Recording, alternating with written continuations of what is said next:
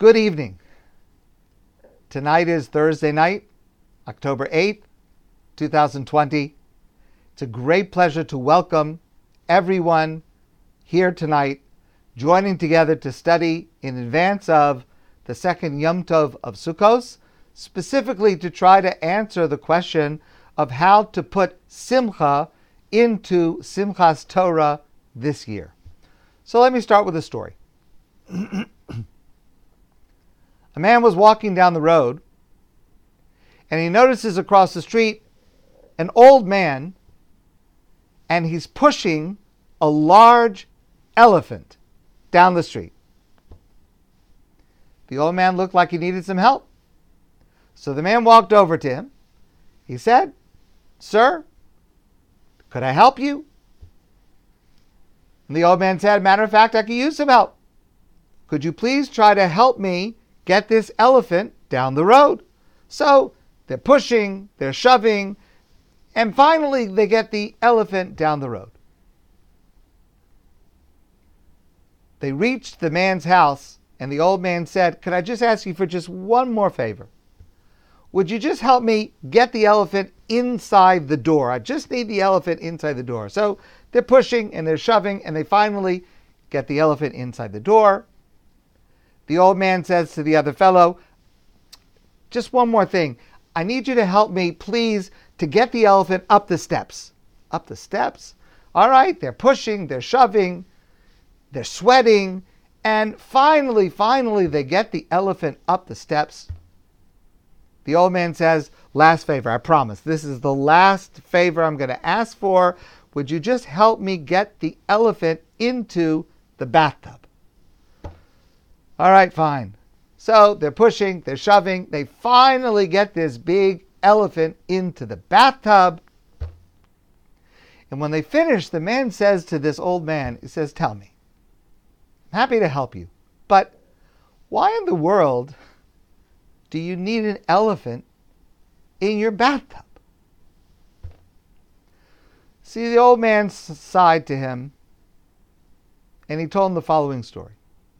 He said, "You see, I live with my son. Now, my son is young, he's ambitious, he's a go-getter, he's a man of the world. Me, I'm an old man. I sit at home all day. I read the newspaper. I try to stay up with the news. I try to stay current with the news. Every day, in the evening, my son comes home. And I say to him, 'Hi, son, did you hear what happened today?' And before I can even finish, my son says, 'I know, Dad, I know, Dad.' Every day, same thing. Before I can even get the words out, he says, 'I know, Dad, I know already.' Tonight, my son's going to come home. He's going to climb the stairs. He's going to go into the bathroom to get washed up. And then he's going to bolt down the stairs and he's going to say, 'Dad, there's an elephant in the bathtub.' And I'm going to say, 'I know, son. I know. Yeah, I know.'" So, I know. I've already said this before. I know that I've already said this before. This Simchat Torah will be unlike any we have ever experienced. The key to making it our most meaningful, filled with Simchat Torah, is to reorient how we understand it and how we embrace it. It will be different, but it has the potential to be amazingly deep and impactful in ways that we never may have imagined if we let it. I know, I've said that before. I know. I said this already about Rosh Hashanah. I said it about Yom Kippur. I said it about Sukkos, I know. And now I'm saying it about Simchat Torah, which is this Saturday night and Sunday. So let's start with a story about myself, a personal story. Now, I don't know how well you know me. You may find this hard to believe. But when I was a teenager, I was quite studious. And I really enjoyed studying Talmud. That's what I like to do. One year, on Simchat Torah, I was at home in Memphis, where I grew up. And we attended services at the yeshiva in Memphis. I actually attended a different yeshiva in Baltimore, but when I was home, it was during the vacation, the break, when I was home, sometimes we attended the davening at the yeshiva in Memphis. And it was Simchat Torah, and people are dancing, and they're singing, and they're celebrating, and I was part of it. And it was going on for a long time. And after a while, I got bored. I mean, how many times can you shuffle around a circle singing the same words? So I got bored. So I moved to the corner of the room. I sat down. I opened the Gemara, a volume of the Talmud, and I started to study Talmud. And I was very happy. The Rosh HaYeshiva, the head of that yeshiva, someone I knew my whole life, but he was not my teacher because I attended another place. But the Rosh HaYeshiva came over to me, and he pulled the Gemara from my hands, and he said to me, "Tonight, we don't study. Tonight, Simchat Torah, we dance."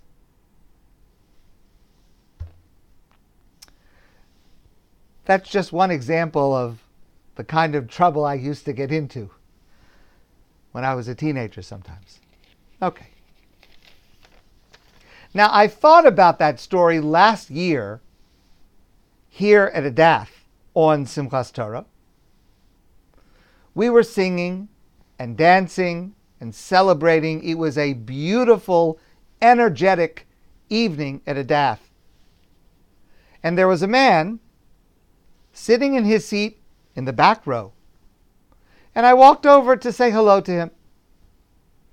And I saw that he was studying from a Chumash. He was studying Torah. He was studying the weekly Torah portion. And he said to me, "I'm too old for all that excitement down there, but I can still celebrate Simchat Torah by studying Torah."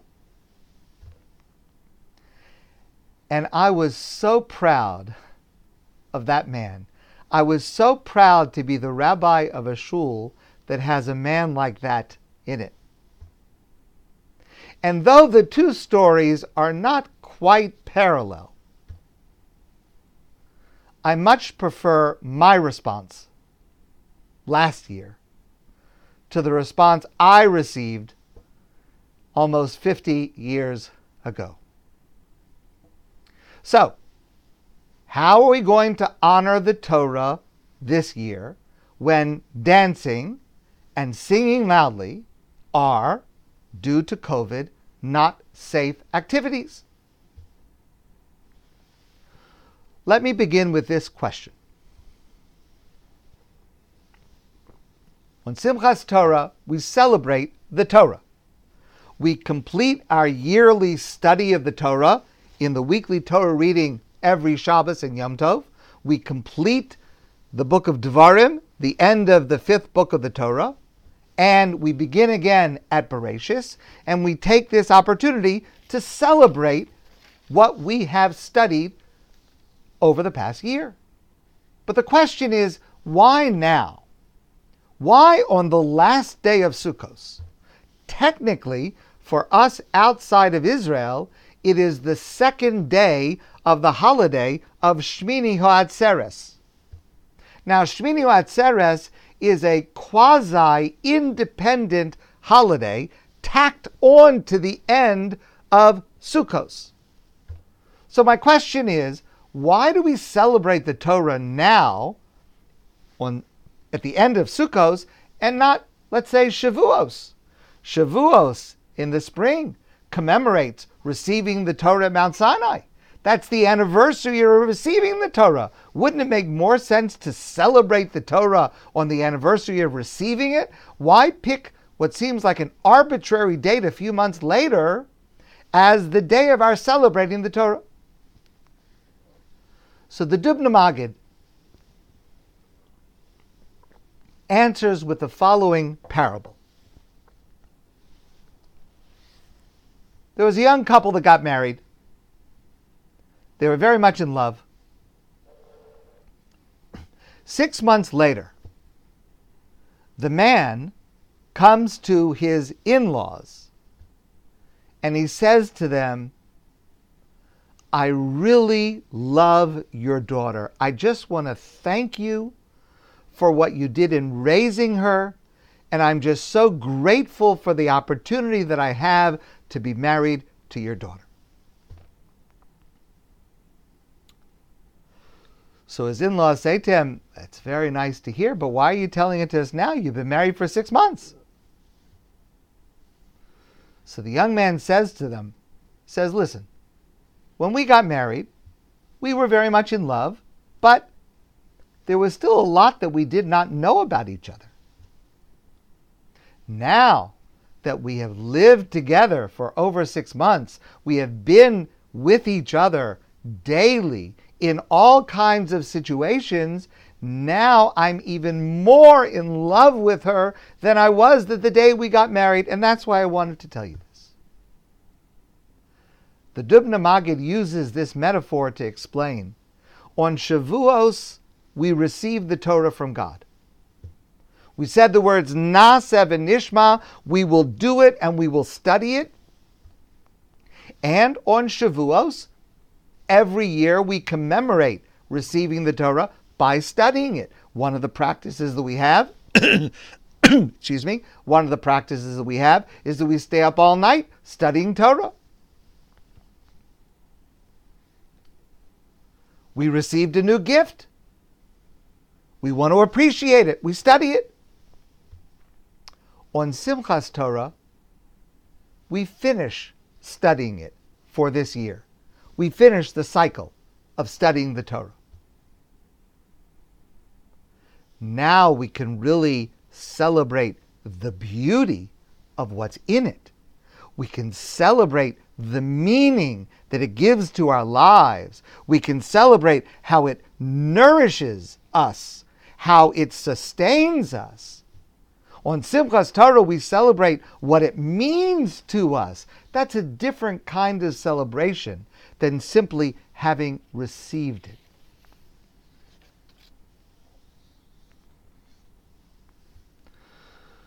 So our celebration, even if we omit dancing and loud singing and being together in a crowd, our celebration must express and deepen our appreciation of the Torah in our lives, our connection to God's Torah. Our connection to God's Torah in our study and in our behavior. Yes, this year, Simchat Torah will be more cerebral. It will be more spiritual. It will be more inward. But maybe this year, without the distraction of the noise and the revelry and, at least in some places, the alcohol, it can be a different Simchat Torah, with the opportunity to focus on the full depth of the experience, not just the party. Though our feet will not be dancing, Our hearts should be dancing this year on Simchat Torah. Our souls will be dancing on Simchat Torah.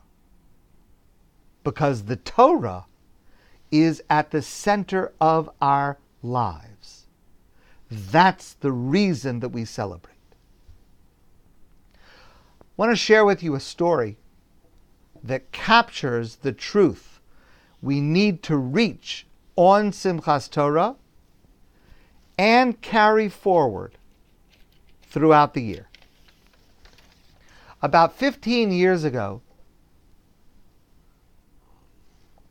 a group of us from Adath traveled together to Israel. It was an amazing, wonderful trip. We went all sorts of places, did all sorts of amazing things. And one of the things that we did is we visited an army base where we donated one of our Torah scrolls. We brought with us a Torah scroll that we had decided to donate to an army base in Israel. And there was a celebration and a program of this gift that we were doing together with the soldiers and their commanders. It was an incredible, incredible experience. I spoke, and Rabbi Yisrael Weiss, who at that time was the chief rabbi of the IDF, Rav Harashi of Tzahal. And this took place at the Tzurifim army base. And he told the following story. This is where the story comes from.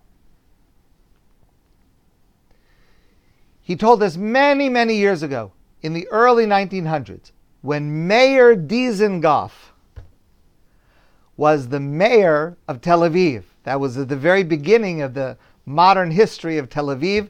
Mayor Dizengoff was the mayor. He was Mayor Dizengoff. And it happened that once a Bedouin sheikh from the Negev, from the desert, came to visit him, came to visit Mayor Dizengoff. Now the custom was in those days among those individuals, the custom was that when a sheikh came to visit you, you would offer that he could take as a gift any single item from your home. Whatever you want. Choose whatever you want, and you can take it. That was the custom. That was the practice. And Mayor Dizengoff made this offer to this sheikh who came to visit him. The sheikh went to one room. He picked something up. It was actually quite expensive. Dizengoff was nervous that he was going to select that one, but he put that down. He went to another room. He looked here. He looked there. And went from room to room, picking things up, looking at them to decide what he was going to take. He picked it up. He put it back. Finally, the sheikh went into the kitchen. And Dizengoff became calm because what can you take from the kitchen? The sheikh saw the water faucet with water coming out. He'd never seen such a thing before. Bedouins, as you may know, spend much of their time, their life, finding sources of water and moving from place to place in order to have water. An object that water just comes out continually, and the sheikh says, I'll take that. So, Dizengoff says, fine, that's the deal. They take it apart, and the sheikh takes the faucet and he goes home back to his Bedouin village. The sheikh goes back to his Bedouin village and he gathers everyone around to show them the amazing object that he took from the Jews. And he tells them, this object produces water. Our lives will be transformed. And with everyone watching, he showed them the faucet. He turned the knob, and nothing happened. Nothing came out. A little while later, this sheikh came back to Mayor Dizengoff, and he was very angry. He said, "You humiliated me in front of everyone. What happened to the water?" Dizengoff said to him, "Did you really think that the faucet was the source of the water? The faucet is not magic. Let me show you how it works. The faucet is connected to a pipe, and he takes him outside, and he shows him outside how the pipe goes along the side of the house, and it goes down, and there's a tank filled with water. You have to go to the source to get the water." For us, the source is Torah. Now, what Rabbi Weiss said in telling us this story, when we brought a Torah to this army base, to donate to this army base, he said to us, "Thank you for this gift of the source of water that you have brought to us. Because," listen to this, it's amazing. I never forgot it. "Because there is no IDF without the Torah." Truly a magnificent statement. And please know, he said to us, that even when you go back home to Montreal, your warm heart is here with the IDF. And that remains true. And that is the source of water, the source of meaning for the IDF, the Torah. But that is also the meaning of Simchat Torah. When we end the cycle of studying the Torah and we begin again, we are connecting with our source. We are connecting with that which nourishes us, that which sustains us, that which keeps us alive and gives us meaning. That's why we connect with such joy and exuberance on Simchat Torah. We have found our water. That's what Simchat Torah means. The essence of Simchat Torah is beautifully expressed, if not intentionally, but beautifully expressed in these lines from the great poet T.S. Eliot. "We shall not cease from exploration, and the end of all our exploring will be to arrive where we started and know the place for the first time." So on Simchat Torah this year at Adath, we will gather in a large circle outdoors, without dancing, without loud singing. And we will focus on what is at the center of our circle, what is at the center of our lives, the Torah. And we will say those verses and prayers that express the centrality of Torah in our lives. Ata haresa ladas. You have shown us in order to know God. Ki hu Elokim ein od milvado. That you are God, there is nothing beside you. That's the goal of all Torah study and practice. To bring us to an awareness and an intimacy of God and God's oneness. And hopefully, we will engrave that moment in our hearts and fix that scene in our mind. Because ultimately, Simchat Torah is about what we take with us after the holiday is over. Let me explain that in the following way by quoting from Rabbi Yitzchak Mirsky. Rabbi Mirsky asks a more general question about this Yom Tov we're about to start tomorrow night, Shabbos and Sunday. This 2-day Yom Tov, outside of Israel it's 2 days. In Israel it's only on Shabbos, 1 day. What is this Yom Tov at the end of Sukkot? We call it Shmini Ho'atzeres. It's part of Sukkot. It's apart from Sukkot. What is it? So the Torah says, Bayom HaShmini, on the 8th day, meaning after the 7 days of Sukkot, Bayom HaShmini, on the 8th day, Atzeres Tiyeh Lachem.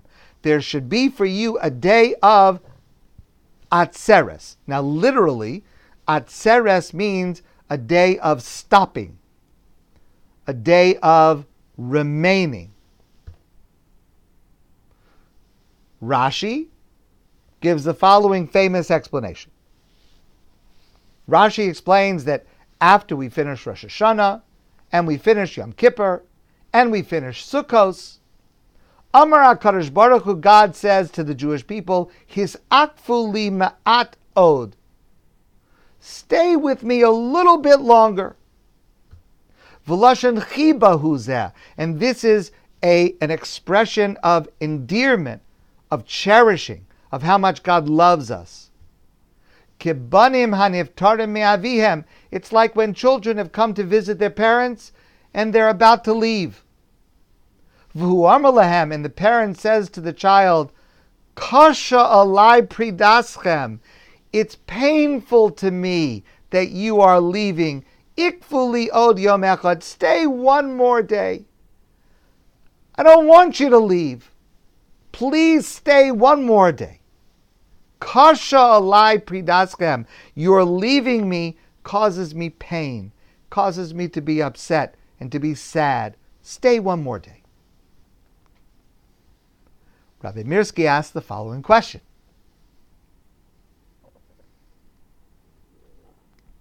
And if you've ever been in this actual situation, you may be able to relate to it. My children come to visit. It's time for them to go. I want them to stay 1 more day. Yes, that's understandable. But what does it help?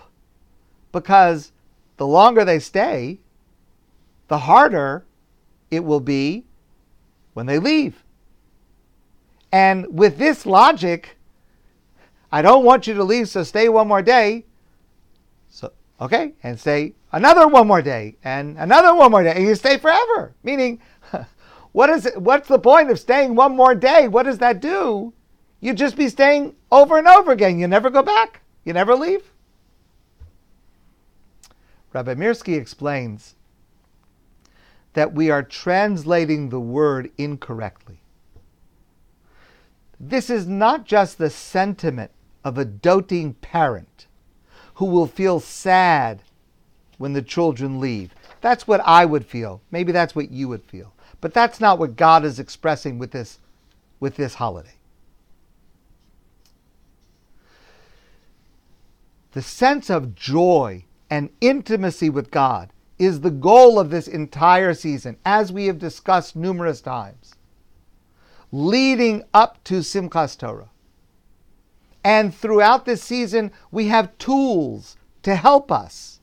First, the shofar, then the fasting on Yom Kippur, then the sukkah and lulav and esrog.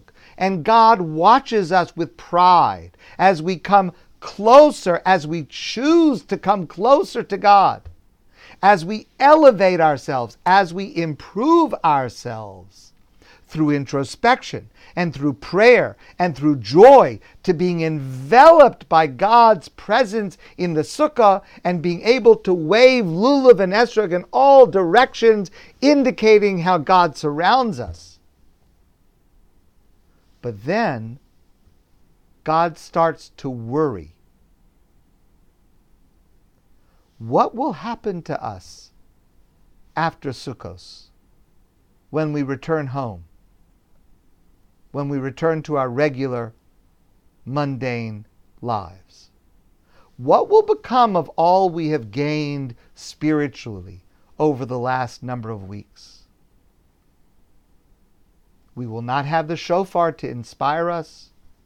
We will not have fasting to motivate us. We will not have the sukkah or lulav and esrog to remind us of how close we can always be to God. And so God says, Kasha alai pridaschem. Kasha does not mean it's painful to me that you're going to leave. It is not a sentimental statement on God's part. Kasha means I'm worried. It worries me, God says. It worries me that you're going to leave. How will you take this spiritual high with you into the rest of your year so that it remains, so that it does not dissipate? And that's why God says, His akfu alai, stay with me one more day and celebrate Simchat Torah. Celebrate the one tool, the one vehicle to spiritual growth, the one medium of connection to God that is available all year, at every moment and in every place. Celebrate the Torah. Celebrate learning Torah. Celebrate observing Torah. Celebrate finding the pride and confidence that Torah is our source of identity, our source of values and character, and our connection to God who wrote it and gives it to us. Simchat Torah is the last day of the high holiday season, so we can take all we have learned and experienced and grown over the past month and retain it. Take it with us throughout the year and not lose it. That's the purpose and goal of Simchat Torah, and that's the purpose and goal of this last Yom Tov that we call Shmini Ha'atzeres, to gather this particular tool and vehicle that we can take forward for the rest of the year. And this year especially, that should be the inner content of Simchat Torah. Whether we are in a minyan, whether we're at home, but to take the opportunity to internalize this message, to commit and appreciate to what is the source of our lives, the Torah, to think to ourselves of how this coming year will be lived accompanied by our connection to the Torah. This Simchat Torah will be quieter. The services will be shorter, less exuberant, but hopefully no less impactful, no less durable in how we leave this year's high holidays for the rest of the year.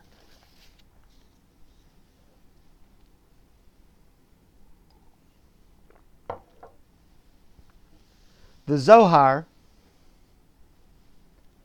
is the primary text of Kabbalah, of Jewish mysticism. The Zohar says that the name we call ourselves, Yisrael, Israel, Yisrael, the Hebrew word Yisrael forms an acronym. And the acronym is Yesh Shishim Ribu Osios LaTorah, which translated means there are 600,000 letters in the Torah. So the first problem with this statement is that the math doesn't work out. It's not true that there are 600,000 letters in the Torah. The Torah, the Chumash, the 5 books of Moshe, actually have 304,805 letters. It's not even close. All right, so there are a number of answers to this discrepancy. Rabbi Yoshua Falk suggests that the Torah together with its translation adds up to 600,000 words. All right? 600,000 letters, I'm sorry. All right. There are others who suggest a different approach. It's quite ingenious. And that is, if you think about the Hebrew alphabet, a number of the letters are comprised of several letters put together. For example, the letter Aleph is actually a Yud, a Vav, and another Yud. So that's actually counted as 3. So if you count the letters in their composite parts, you come up with 600,000 letters. Okay. And there are other answers to that question. But leaving that aside, the deeper question is, so what? Of what significance is it that there are 600,000 letters in the Torah?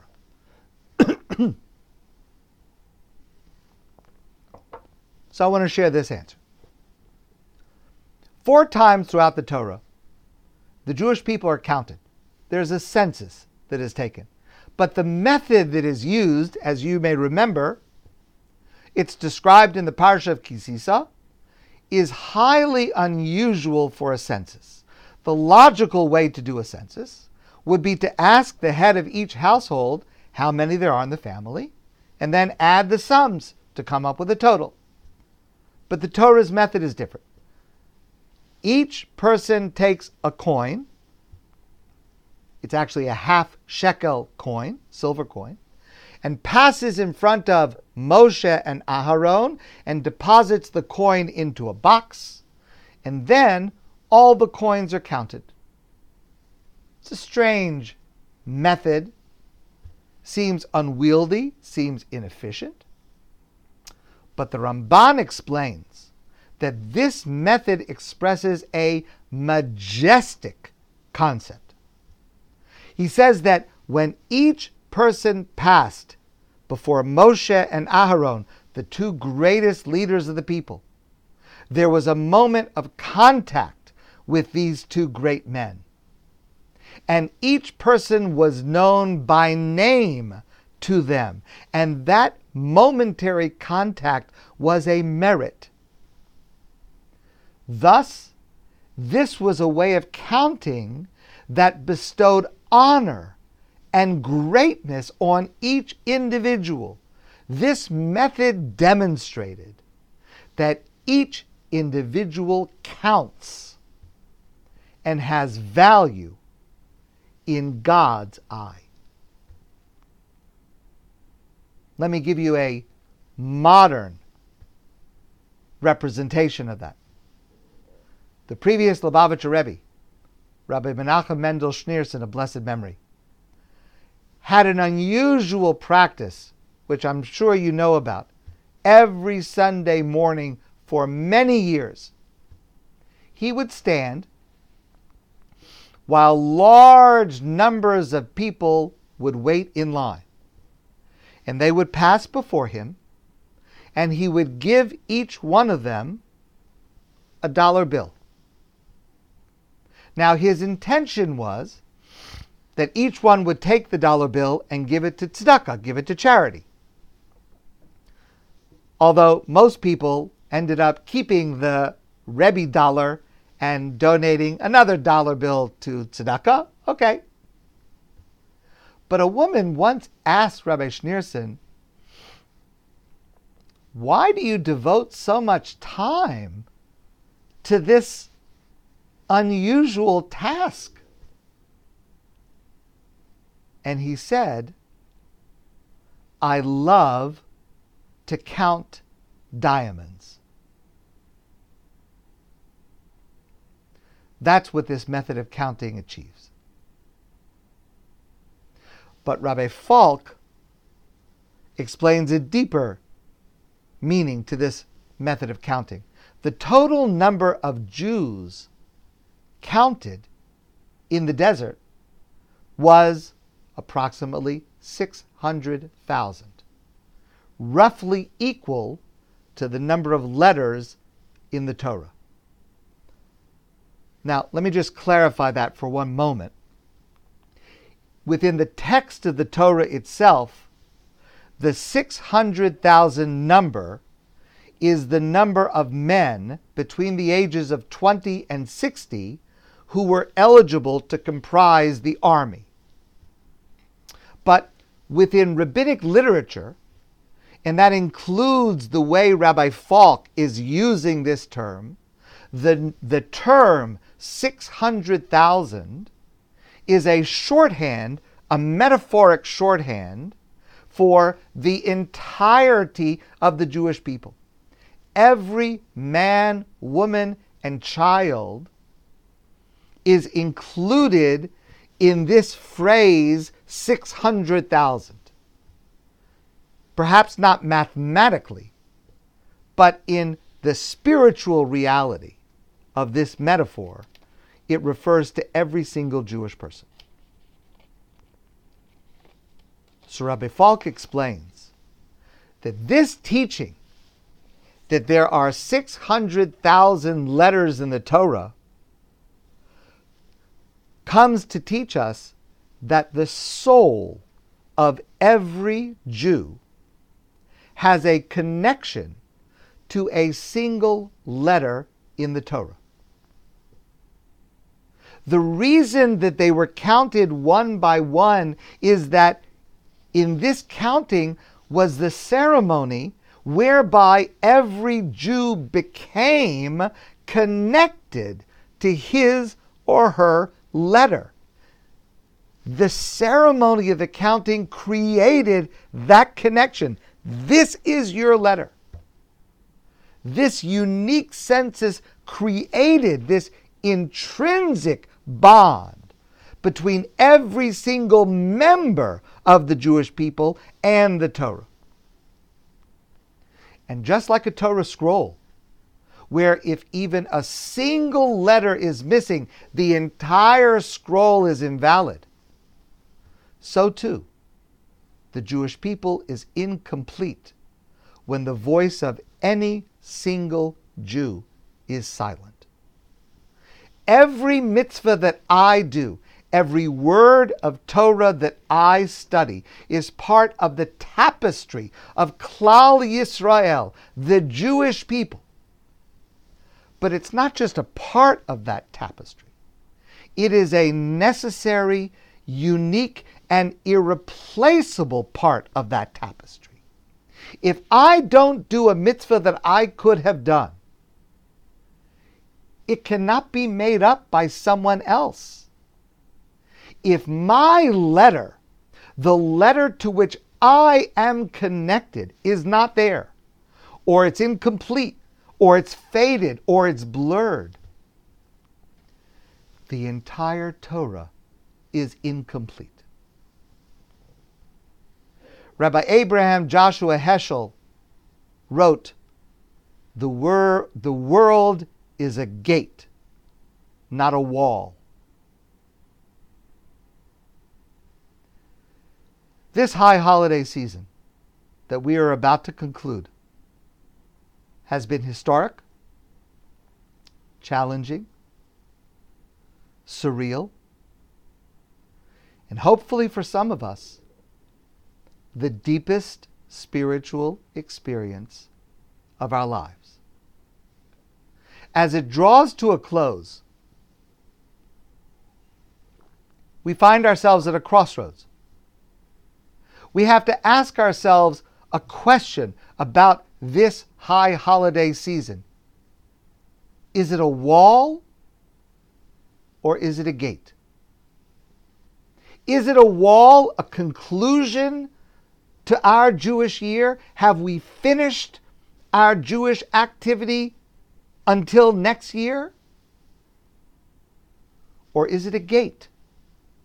Is it a beginning from which to grow and deepen our Jewish roots this year? Notwithstanding the COVID restrictions in place to protect our health, there are myriad ways to do so. There are more Jewish learning opportunities today than ever before. I notice, and I thank you for this, I notice, like many of my colleagues, more people attend our Zoom classes than used to come in person. And we have more opportunities. It gives me tremendous gratification. It is a privilege for me to be able to teach every morning for a few minutes and to teach for a longer amount of time on Thursday nights together with you. And we are planning for, after this Sukkos, many, many more such activities. Learning programs, educational activities, cultural activities, all kinds of events that we are planning for the next weeks and months. The truth is, the impact is even leveraged when it comes to social media and sharing and posting. It becomes magnified. Now, obviously, it's our job to be creative and to earn your attention. And believe me, I don't take that for granted. But the opportunities have never been as accessible or as engaging. In the last few months, we have seen a burst of originality in Jewish programming remotely that exploits these new formats in order to enhance rather than to limit our experiences. And the opportunities have magnified for helping our fellow with just a phone call or a text or offering to bring someone groceries or even a smile as we pass someone at a distance.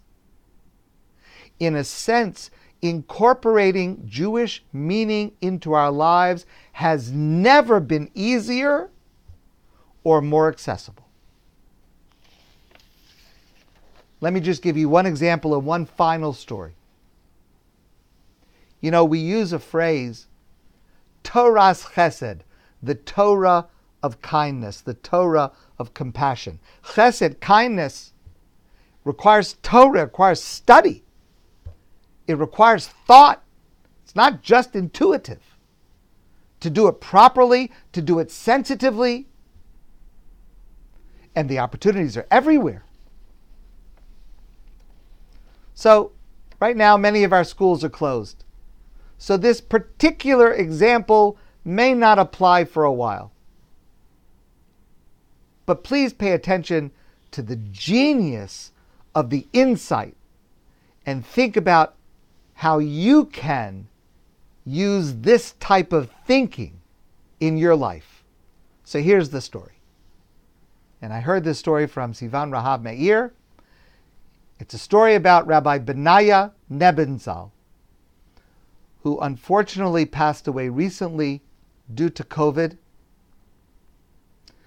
He was an amazing man. He was a teacher.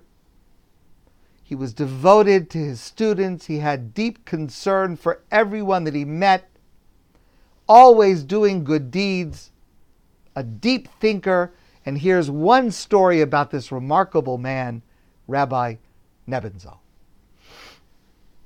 His daughter was once about to leave with her school on the annual school trip. So she asked her father what clothes she should pack to take on the trip. Should she pack the school uniform or should she take her regular clothes? So her father said to her, "What do you think most of your friends will be wearing?" And she gave her answer. And then he said, "If so, wear what you think most of them will not be wearing, so that if one of them wears something different, she will not feel alone and embarrassed." What a way of thinking. What a way of looking for ways to raise someone's spirit that don't take any energy at all.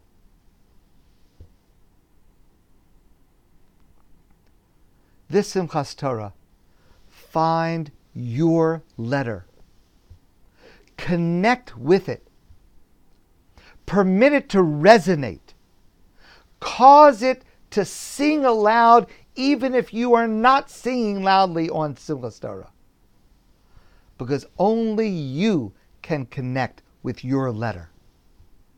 And only then will the Jewish people be complete. This is what Simchat Torah is really for. Let it be joyous in its own unique way. Let it be joyous this year. My friends, I want to wish you a great night, a fantastic Yom Tov, celebrating Shmini Ha'atzeres and Simchat Torah, not like we've celebrated before, differently, but with deep, deep joy. Thank you very much.